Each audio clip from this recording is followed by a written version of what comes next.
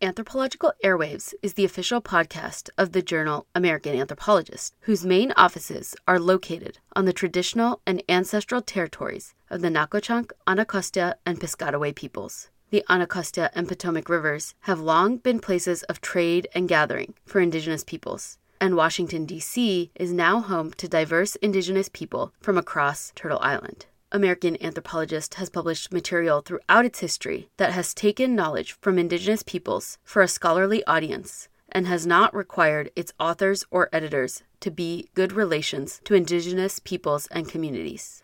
Acknowledging territory is only one step in repairing these relationships. The editorial collective of the journal is committed to deep listening and engagement with Indigenous scholars, peoples, and communities to explore ways to be a better relation.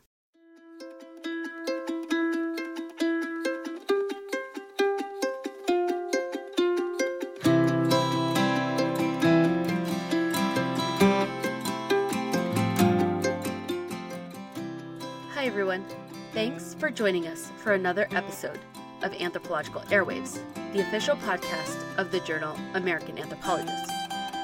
This is Season 4, Episode 3, Archaeological Identities, Part 1.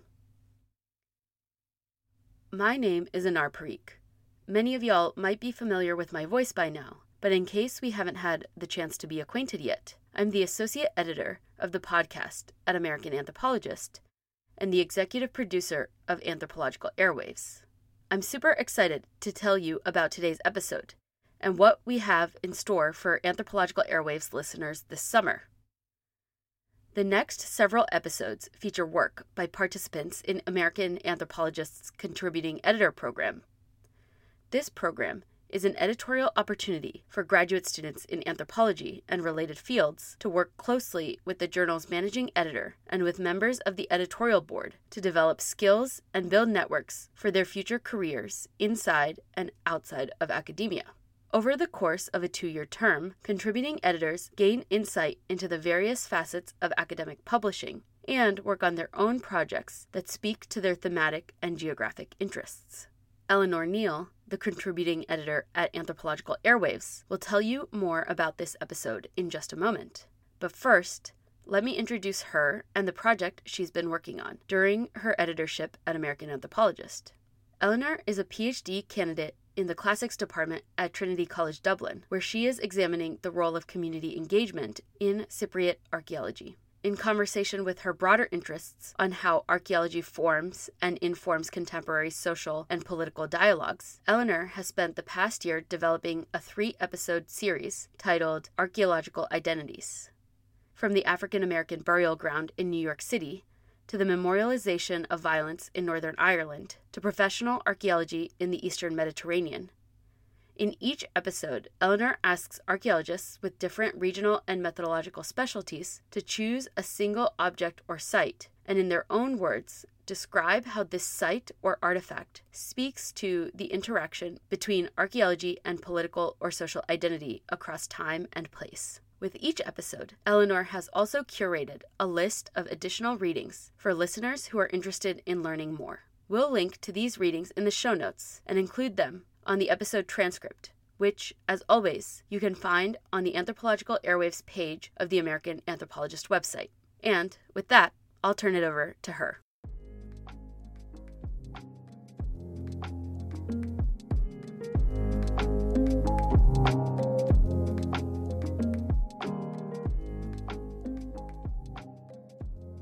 Welcome to Archaeological Identities. My name is Eleanor Neal. I'm a contributing editor at American Anthropologist and Anthro Airwaves. In many ways, archaeology is as much about the time in which it is being undertaken as it is about the past which it is exploring. In this 3-part podcast, archaeologists will be discussing the ways in which contemporary social and political discourse influence our understanding of archaeological phenomena, as well as the influence of the archaeological past on these contemporary discourses. Intrinsic to these discussions is the role archaeology plays in the creation, recreation, affirmation, and solidification of personal and cultural identity.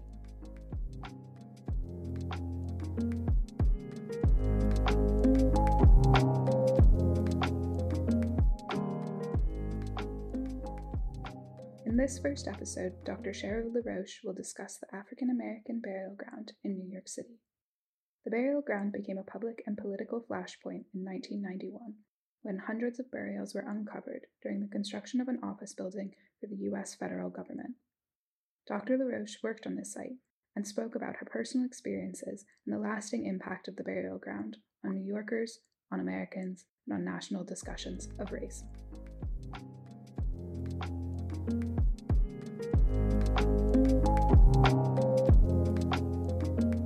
So I'm Dr. Cheryl LaRoche, or Jennifer LaRoche. Right now, I am an associate professor in historic preservation at the University of Maryland at College Park.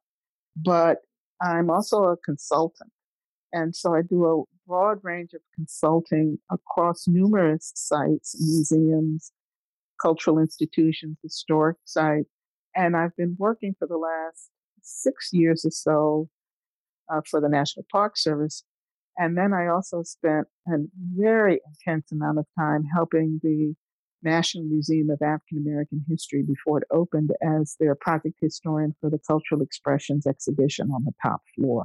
So I cover a very broad spectrum of work. And so people will say to me, wait, I thought you were an archaeologist. And I'll say yes. And then the next minute I'm a material culture specialist and I'll say yes. And so next minute I'm a, landscape specialist. And so all of these things I use to inform my understanding of the African American experience in America mostly.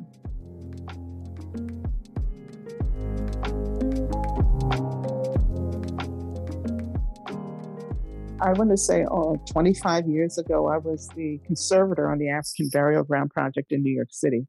And that project, while I was the conservator, I was also observing.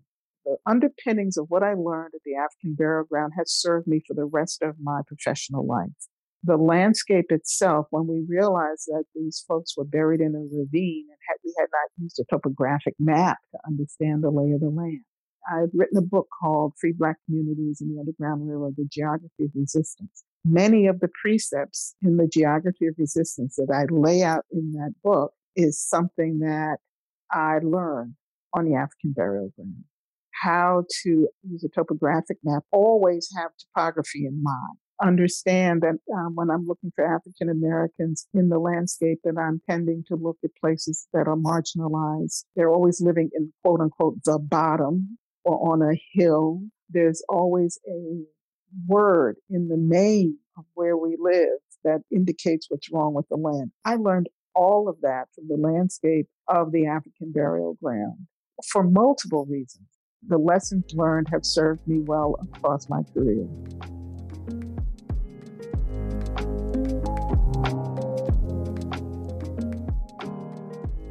"30 years ago, the African Burial Ground was discovered when the General Services Administration for the United States government was breaking ground to build their skyscraper in Lower Manhattan. And it generated a lot of controversy because the theory had been that the deep basements of the buildings that were standing on the lot would have destroyed any evidence. And that is not the case.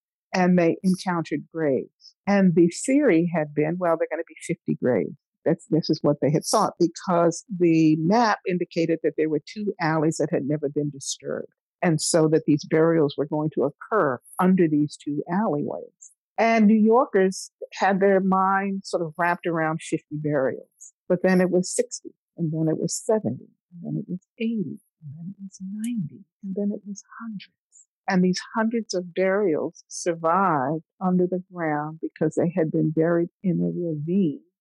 And the ravine had been filled, and then the building was built on top of the fill.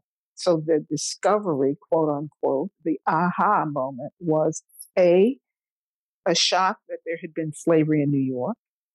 B, people were unaccustomed in New York City and Manhattan in the early 90s to be talking about slavery. This is not South Carolina or Alabama. This is New York City. That was a revelation. And the people in New York were so horrified by the treatment that the cemetery was about to receive, that these human remains were about to be bulldozed into the sea, was kind of the way New York wanted to handle it.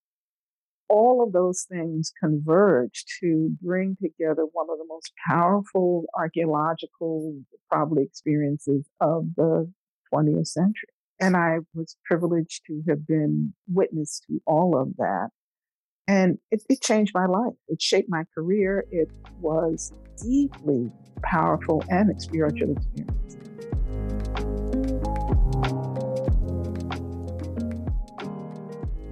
So that's the backdrop. And I can remember some of the more famous New York historians being rather cavalier. Oh, we always knew there was a cemetery there. Well, it's on some historic maps. But what I have discovered over time is that what you know and what you do with what you know are two different things.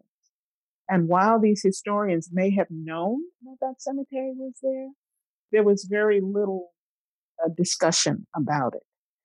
If you look in the index of any book written after about 1992, the African burial ground is always mentioned in New York history. If you look in the index before that date, it's almost never discussed. So it was a deep revelation for New Yorkers, and it was a moment of reckoning around slavery for New York and slavery in the North. The memorial that's there now is a touchstone. Almost every site that I work on, that's historic, archaeological, it doesn't really matter the origins of the site. There's usually a deep cultural component.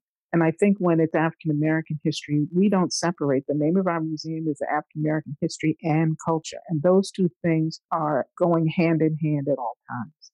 And so as a cultural touchstone, the monument, the exterior interpretation, the demarcation of the place and the space is very important. When they were reburying the human remains, they were put in coffins that were hand carved and sent from Ghana and put in the ground. Another cultural connection. And then you go inside into the building, which is still a federal building now. It's not a museum, it's a federal space. There is an interpretive center there because of the importance of what happened on that space. And because it's still functioning as a burial ground, there's still probably a few hundred graves back in the ground. These coffins were reinterred on the site. And so it's still a functioning cemetery in that way. And so I think that the meaning of it always comes back as a place of commemoration. It's a central gathering place for people. And when I'm in Manhattan, I still go by it. I still pay homage. From a spiritual perspective, I gained a relationship with the ancestors, which were a topic of conversation very much and a thematic cornerstone of the burial ground. All of those things coalesce to make this one of the major sites ever.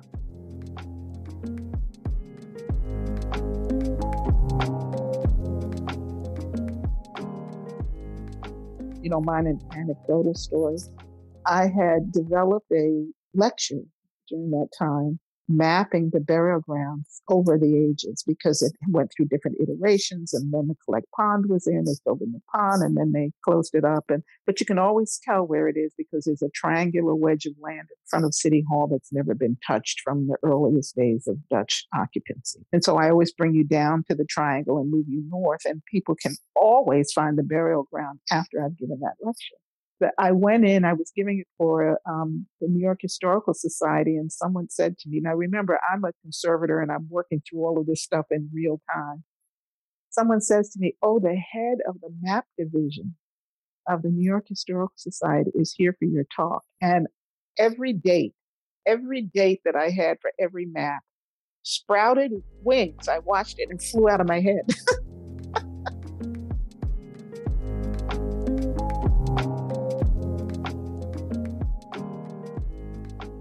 The burial ground broke open many different modern aspects of archaeology that we see today. In the past, you always conducted archaeology behind a screen. Nobody saw you. It was closed off. It looked like any other construction site in Manhattan. There was such a public clamor that they had to open it up, give tours. We had to let people in. And usually we cite a number of dangers because archaeological sites can be quite dangerous. There were all these reasons you didn't have steel-toed boots, whatever it was. And that had to change in order for the audience that was clamoring to understand it. But the polarizing and political aspects of that site were such that there were a lot of competing interests. There was the city of New York who wanted, and then the federal government who wanted to get this thing done. Construction timelines come with fees and penalties when you do not meet them. And so any disruption is a cause for politicians to be concerned, cause for the money people to be concerned. And the New York public, the Brooklynites in particular, were absolutely steadfast in their dedication to the project because, again, it was such a shock to the system. It made headline news. It made the front page. People were demonstrating and marching. The controversy did not go away. And there was also controversy over what to do with the remains. Do we extract the DNA? Do we get ancient DNA? Do we study these things scientifically? Do we let them rest and not bother them at all? Do we take them out of the city of New York? Is New York going to lose its own cultural patrimony to let it go to Howard and be studied there? So there were all these components. But, politics and race, specifically because this was the unspoken and yet very overt occurrence that was happening, is with us this very moment. We're listening to it not over archaeology, but over education. And so one of the things that the burial ground did was to bring the field of archaeology to the awareness and consciousness of Black America. Before then, people were digging up Greece or Rome or London, wherever, but not New York City and not around Black history.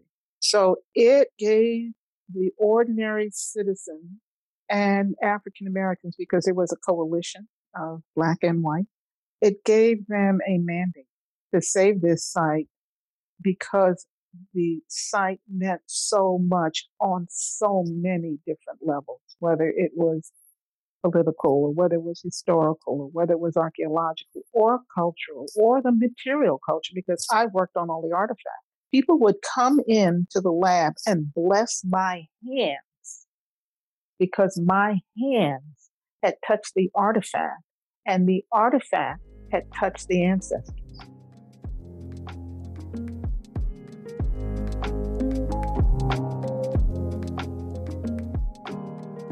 It was a profound experience. It's interesting because I haven't come back to talk about it like this. I move forward. I'm always working. I got the next project, but to come back and revisit this in this way is an interesting thing to engage with. We were so busy battling to save the site that these larger questions were there, but could not be engaged with in the same amount of intensity because we were trying to save the site. There's now new legislation coming to the fore. One of the huge problems is that the burials for the enslaved African Americans are unmarked. They're, down in Louisiana, they're on some very expensive and rich land, and people know where these cemeteries are. So this whole aspect of Black history is being washed away. There's a fight in my hometown of Bethesda, Maryland, over a cemetery, so that the cemetery as a bounded space of cultural, religious, and political expression, because the reason why people are in those spaces is because of policies in the landscape. It's because of slavery. It's because of all of these reasons that the cemetery has not been interpreted on the multi-layers that it should and could be, but largely they're being destroyed. Places where cemeteries usually are in the landscape are on undesirable land as well. And so that's why you're always climbing a hill up to these historic cemeteries. You're going down a hill because the land was farmable or buildable. You aren't going to put a cemetery there. Now this land ends up being, a precipice for a beautiful view, or it ends up being desirable for other reasons where it was undesirable in the past. It's now highly desirable in the present.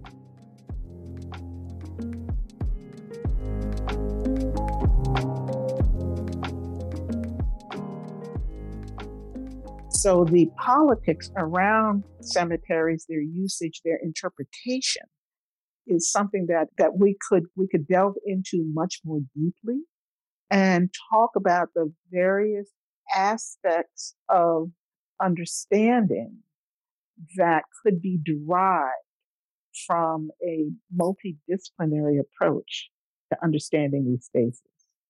And, when it goes back to mapping, one of the things for cemeteries of the enslaved, they're often not marked. The burial ground was marked, and the British, God bless them, they marked everything. The African burial ground is clearly marked on the maps from the British as well.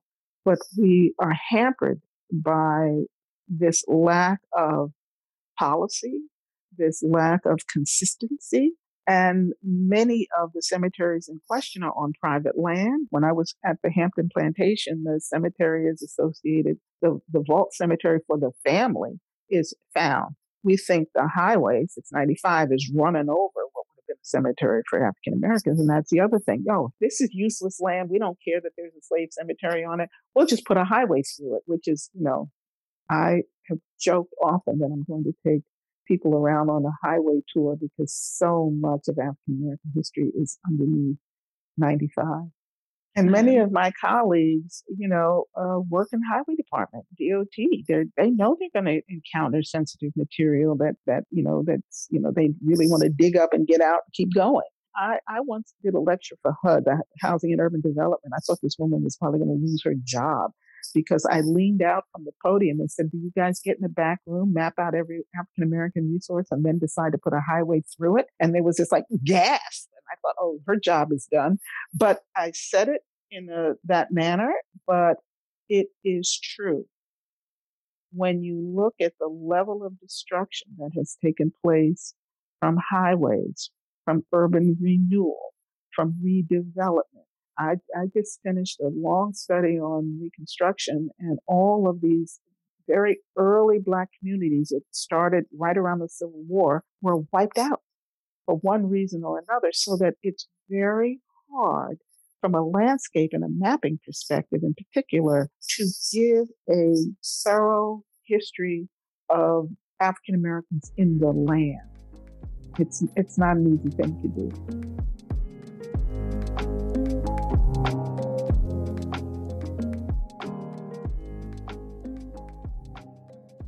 I'm just going to keep my remarks to African Americans. So I think the need for archaeology is really there in part because we have not paid attention to the built environment for African Americans. We have not curated spaces that should have been curated. We have allowed things to crumble, whether those are slave quarters or communities. And so that archaeology is the last gasp of reclamation. And so no matter what I may think about it as a discipline or as a practice, I will confine my remarks to using it as a tool of discovery to enhance Black history. Look, I'm a Black woman in America. I have to suspend a lot of stuff.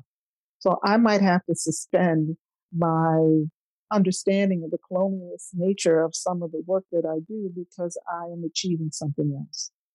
And, I am going to have to use the master's tools to get at that. But having said that, one of the things that I see, archaeology is expensive. You need trained field workers who understand what they're doing. You need expensive equipment. Oftentimes, these are things that are not available. And so even when there is a clamor for archaeology on a site that desperately is in need of it, we're not always guaranteed to actually be able to avail ourselves to the field and to the benefits of it. So no matter what one must say, we have to have a lot of equipment to do this work and a lot of money.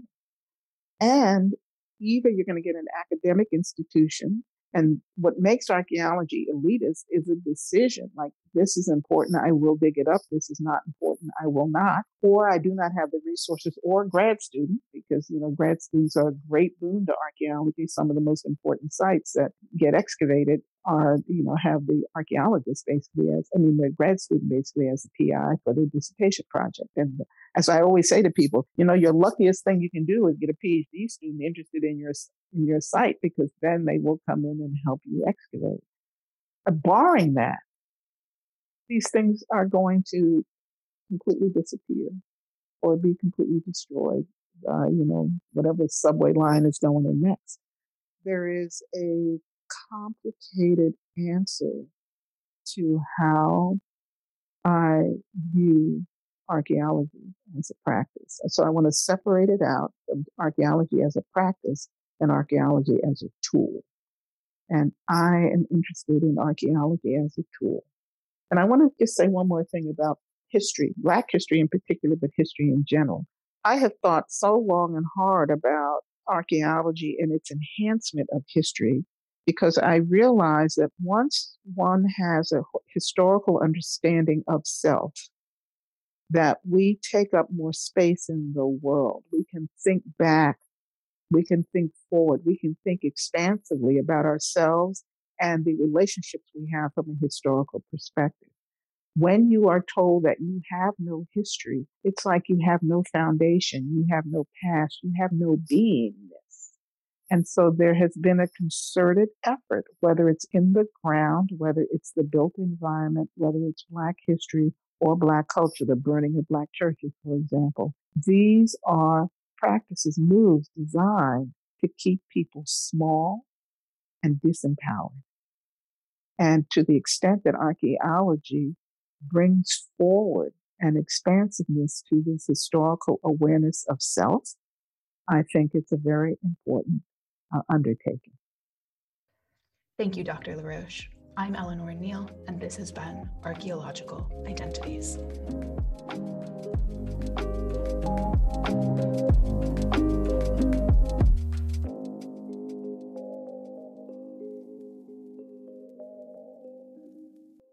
Thanks for listening to another episode of Anthropological Airwaves.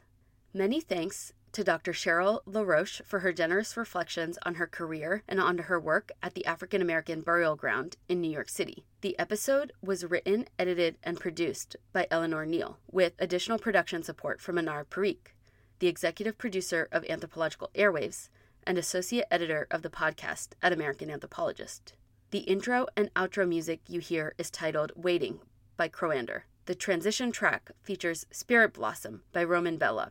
Check out the show notes as well as the episode transcript for further reading. As always, a closed caption version of all Anthropological Airwaves episodes, including this one, will be available on our YouTube channel, and a full transcription on the episode page of the American Anthropologist website. Links to both are included in the show notes. If you enjoyed this conversation, be sure to subscribe to Anthropological Airwaves wherever you listen to podcasts. Also, don't forget to rate and review us while you're there. A 5-star review in particular can really help other listeners find the show. We would also love to hear from you in general. If you have feedback, recommendations, or thoughts on recent episodes, send an email to amanthpodcast@gmail.com. You can also reach out to us on our Facebook page or on Twitter with the handle @AnthroAirwaves. Find links to all of our contact information in the show notes and on the Anthropological Airwaves section of the American Anthropologist website. Take it easy. We'll be back next month with the next installment of Archaeological Identities.